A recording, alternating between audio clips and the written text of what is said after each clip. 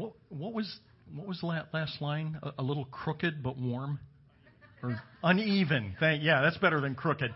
Sorry, I shouldn't use that word in here today, especially. I know. I'm just. Gosh. No, and I see I didn't even mean it that way either. But anyway, okay. Right.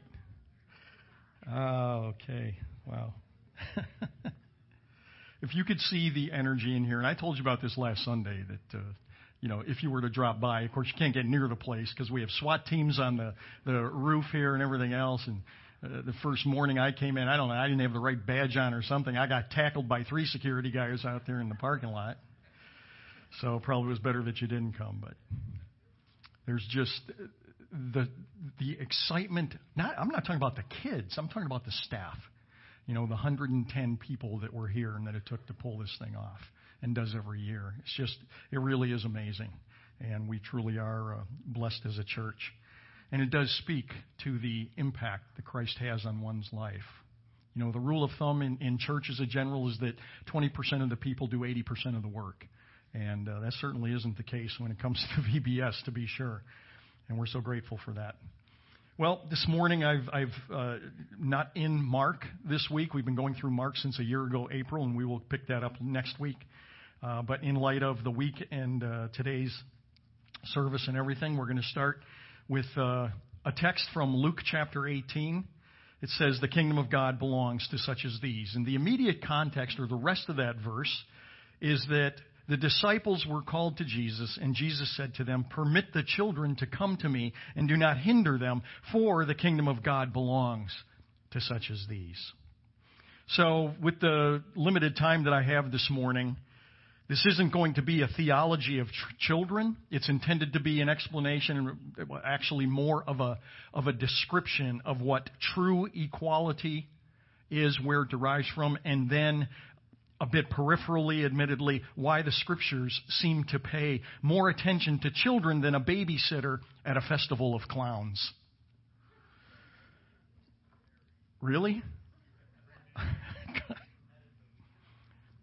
It took some work not to get a really creepy-looking clown. But anyway, so this is VBS week. And it is a time, you're getting a taste of it this morning, of greatly organized pandemonium. And by the way, after the service this morning, okay, do not call, do not text, do not try to arouse anyone who is with the VBS staff until after Wednesday, at least. All right, because they'll be just unconscious. Well, something that surprised me as I was in preparation for this particular message is how often, compared to other supremely important topics in the Scriptures, the words child, children, and little ones are mentioned, compared to other, like I say, supremely important topics like the Holy Spirit. Those words, the Holy Spirit, occurs 93 times in the Scriptures. Jesus, Messiah, and Savior, all together combined, only come up 140 times. Salvation is mentioned 160 times, sin 430 times, and heaven is mentioned 460 times. But child, children, and little ones are mentioned just a hair under 900 times. Did I mention this was VBS week? Why do we put so much effort into these little ones and not so little ones who, pragmatically speaking, can give back so little? Well, it's because of this, and again, this is the whole point of the message this morning. Every child, without exception, in every age, in every part of the inhabited world, is endowed with what theologians call the imago Dei, that is, the image of God. It is what makes people people instead of animals or vegetation, and it occurs at the moment of conception. Now, I know that is greatly dismissed today, but that is the fact. It occurs at the moment of conception. And until very recent times, and I mean not just through the course of history, but even in the course of what I would call medieval or modern history, the fact of the matter is that life beginning at the moment of conception, again, which is tantamount to being indwelt by the image of God, until very recent times, that was the default position of science and medicine both. It was the majority position of both scientists and theologians alike, having its beginnings in the book that's called The Beginnings, the book of Genesis, the very first book of the Bible, in the very first chapter. This is what we read in verse 27. God created man in his own image. In the image of God, he created him. Male and female, he created them. God blessed them, and God said to them, "Be fruitful and multiply and fill the earth and subdue it." It is that image of God which is the unique stamp of divinity that God places on every human being. And I'm talking about from the beginning of time forward, on every human being who is conceived. And please don't confuse what I just said with some of the more popular, even mythical understandings of God. You have Obi-Wan Kenobi, for example, telling Luke it's an energy field created by all living things called the Force. It surrounds us, it penetrates us, and it binds the galaxies together. Well, that's nice for Lucas and Spielberg, but no. Don't confuse it with the New Age nonsense of what is sometimes called, even yet today, that divine spark inside of us. We are not all gods or even partly God, which was the specious foundation, those of you who are old enough to remember, the very foundations of the New Age movement upon which they were constructed. We do not have the spark of deity inside of us, which only needs to be fanned to be brought to a greater realization of our divinity. The Imago Dei, the image of God in us, is none of those things. Rather, the image of God is what separates mankind from the rest of the entire created order and sets us above all life. David he marbles. He's talking with marbles in his mouth. David marvels at the thought of this when he writes in Psalm 8, "What is man that you take thought of him, and the Son of Man that you care for him? And yet you have made him little lower than God, and you crown him with glory and majesty. You make him to rule over the works of your hands. You have put all things under his feet."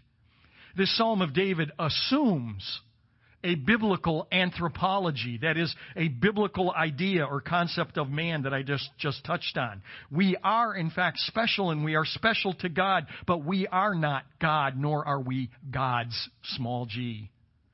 But we are unique.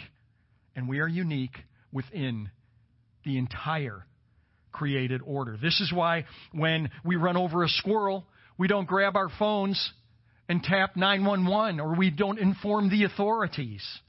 This is why no one is charged with murder for hunting, and in fact are issued permits to go out and harvest deer and duck and what have you.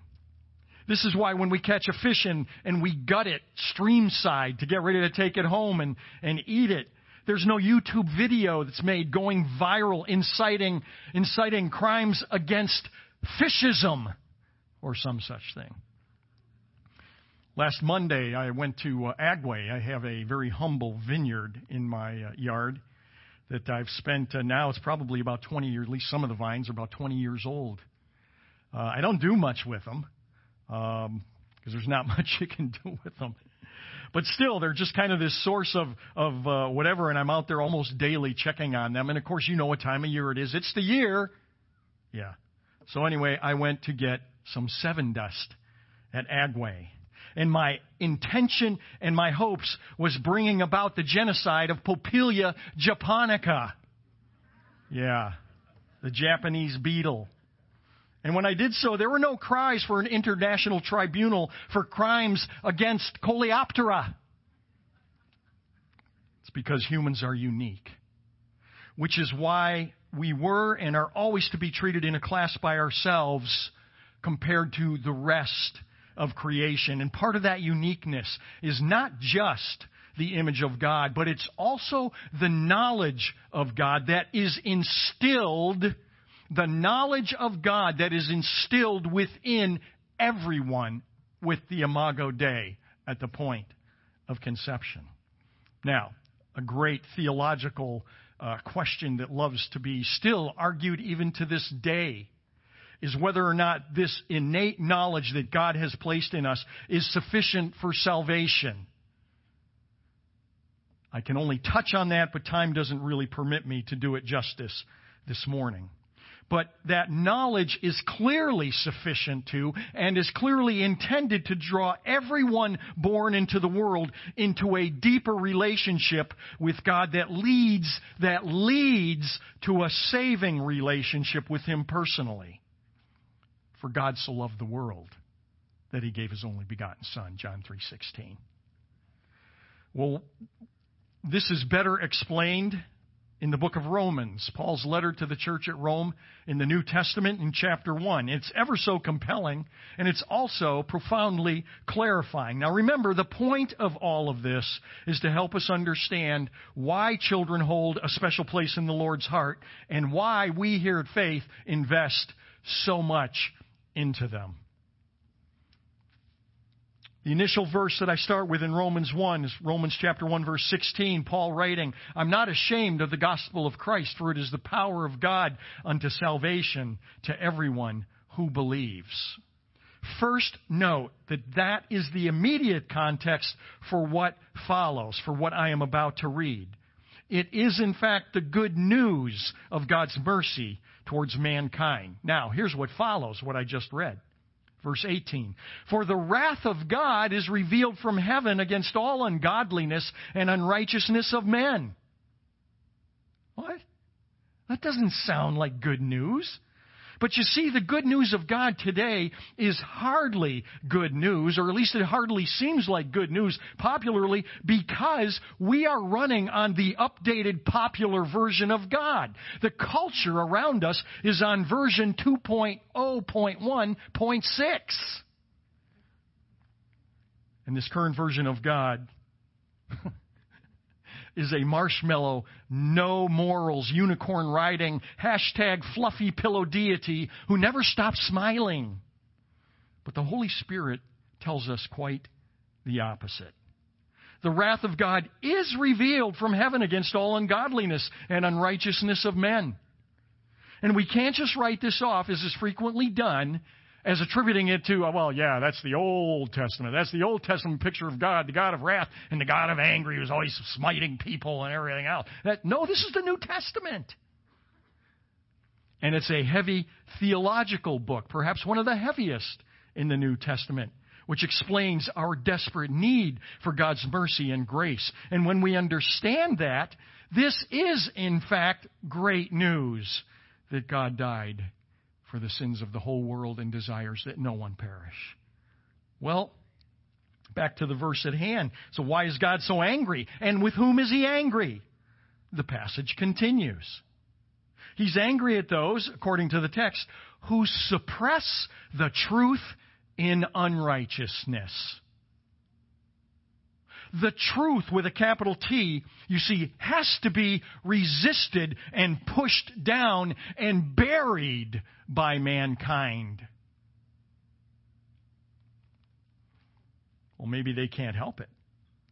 Or maybe they don't have this knowledge you're talking about. Remember those people who live way in the foregone, forsaken, places of the earth that are so completely primitive they have no contact with the outside world. If God's angry at them, it sounds so unfair. So why in heaven's name is God angry even with them? The Scripture tells us. Let's keep reading the passage. Because that which is known about God is evident within them. For God made it evident to them. For since the creation of the world, His invisible attributes, His eternal power and divine nature have been clearly seen, being understood through what has been made, so that they are without excuse. Thus saith the Lord. Now, if you'll permit me, let me take the original language of that passage and translate it from the original in a way that better reflects, albeit more cumbersome, better reflects the grammar of the text, which is, I think, helpful. It would read something like this. For since the creation of the world, stop. Okay, is anybody exempted?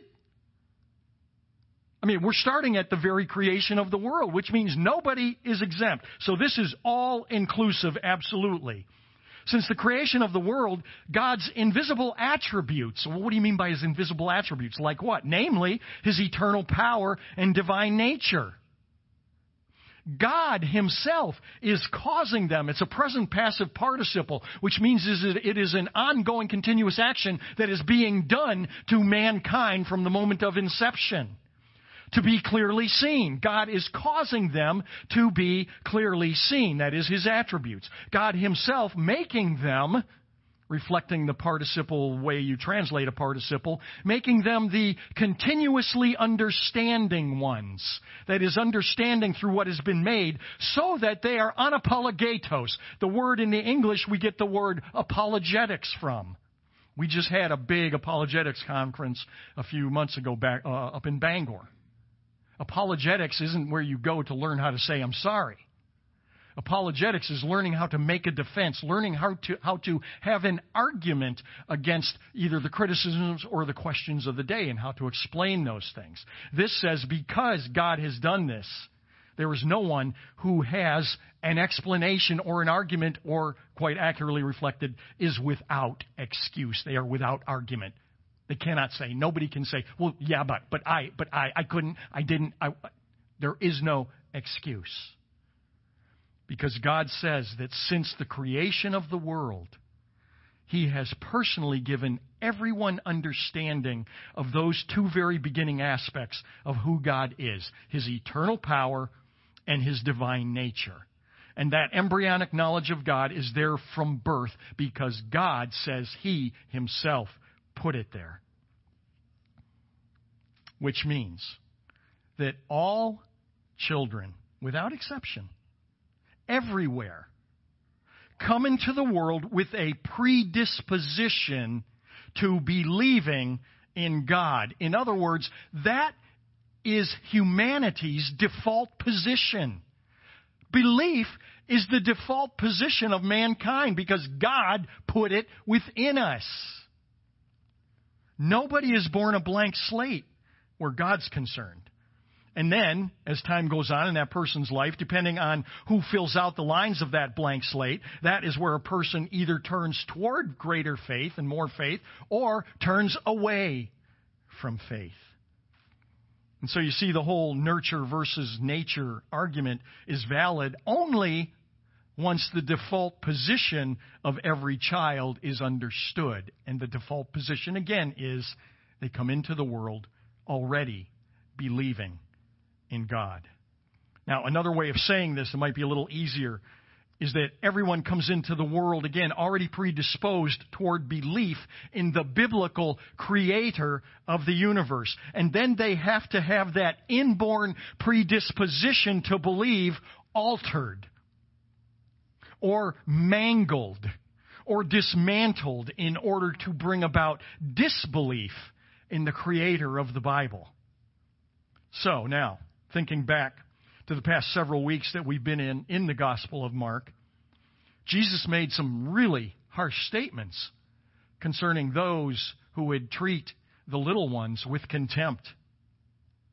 You remember, he warned people who are responsible for altering and undoing one's faith, or in any way inhibiting a little one's ability to learn more and more about the true God of the universe. His sentiments are quite understandable, saying it would be better that a millstone were tied around the neck of that one and be tossed into the sea.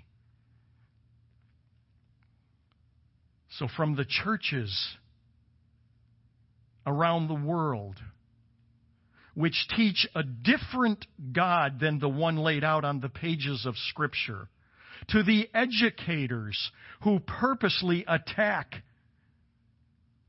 matters of faith, to the parents who undermine their own children's faith, and anyone else anyone can imagine who is used for the purposes of taking someone further away from the Lord, God will not be charitable.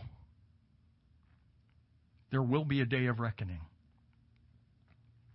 This is why we do what we do here at Faith.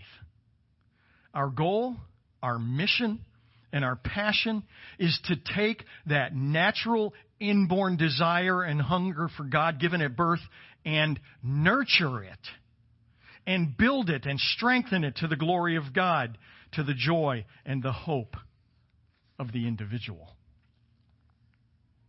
So over the 5 days that the children were together with us, day 1, the theme was hope. Without an empty cross and without an empty tomb, there is no hope, because Jesus said, John 14:6, I am the way, the truth, and the life. No one comes to the Father but by me. Day number 2, we talked about courage, and I gave some examples from the Army. And I said that sometimes courage is thought to be actions without fear. I said, that's not courage. I said, courage is action in spite of fear.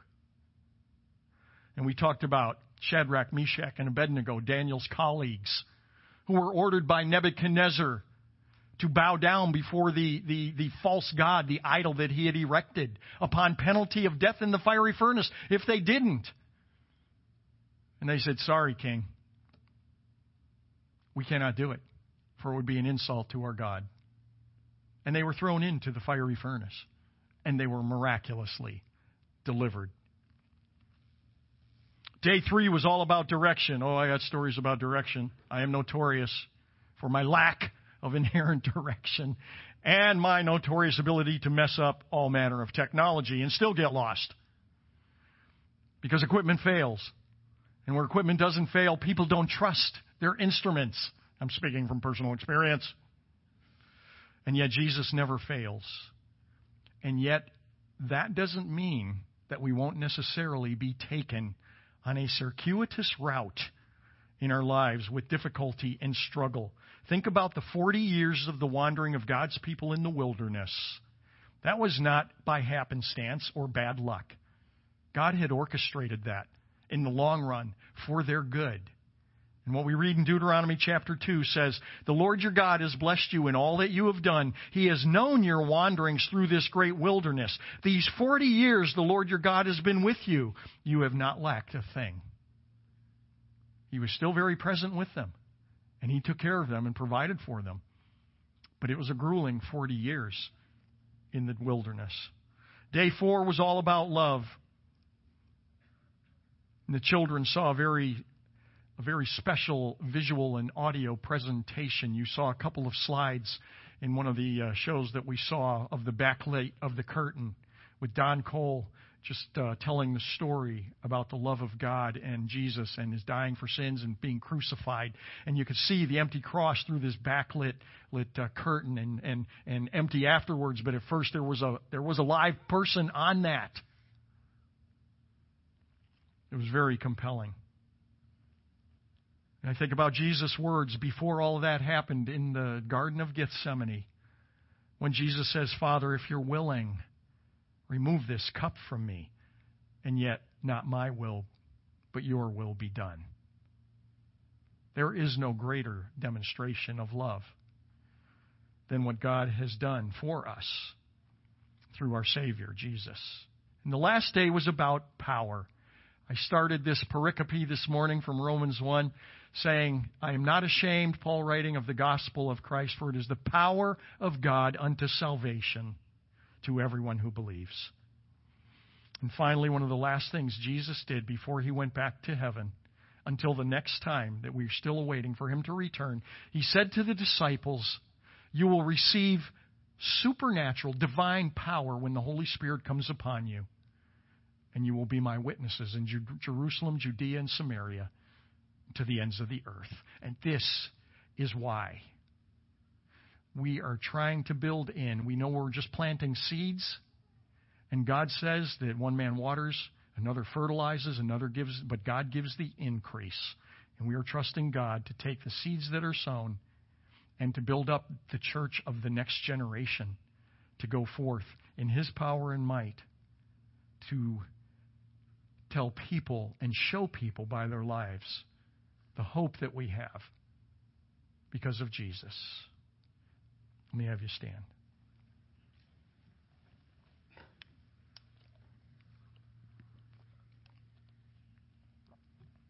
Father in heaven, You are Lord over all the nations.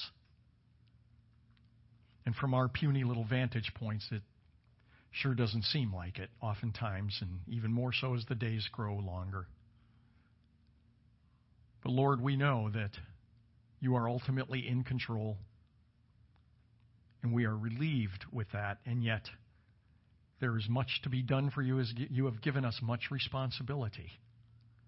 Lord, this is one of the strangest elections in my lifetime. And so I pray for us all, for your wisdom, for your knowledge, for your conviction of the Holy Spirit within your people to be guided, to know, O God, what you would have us to do, and to be courage and bold to do it, and to do that which would be pleasing unto you. For it is in Jesus' name we pray.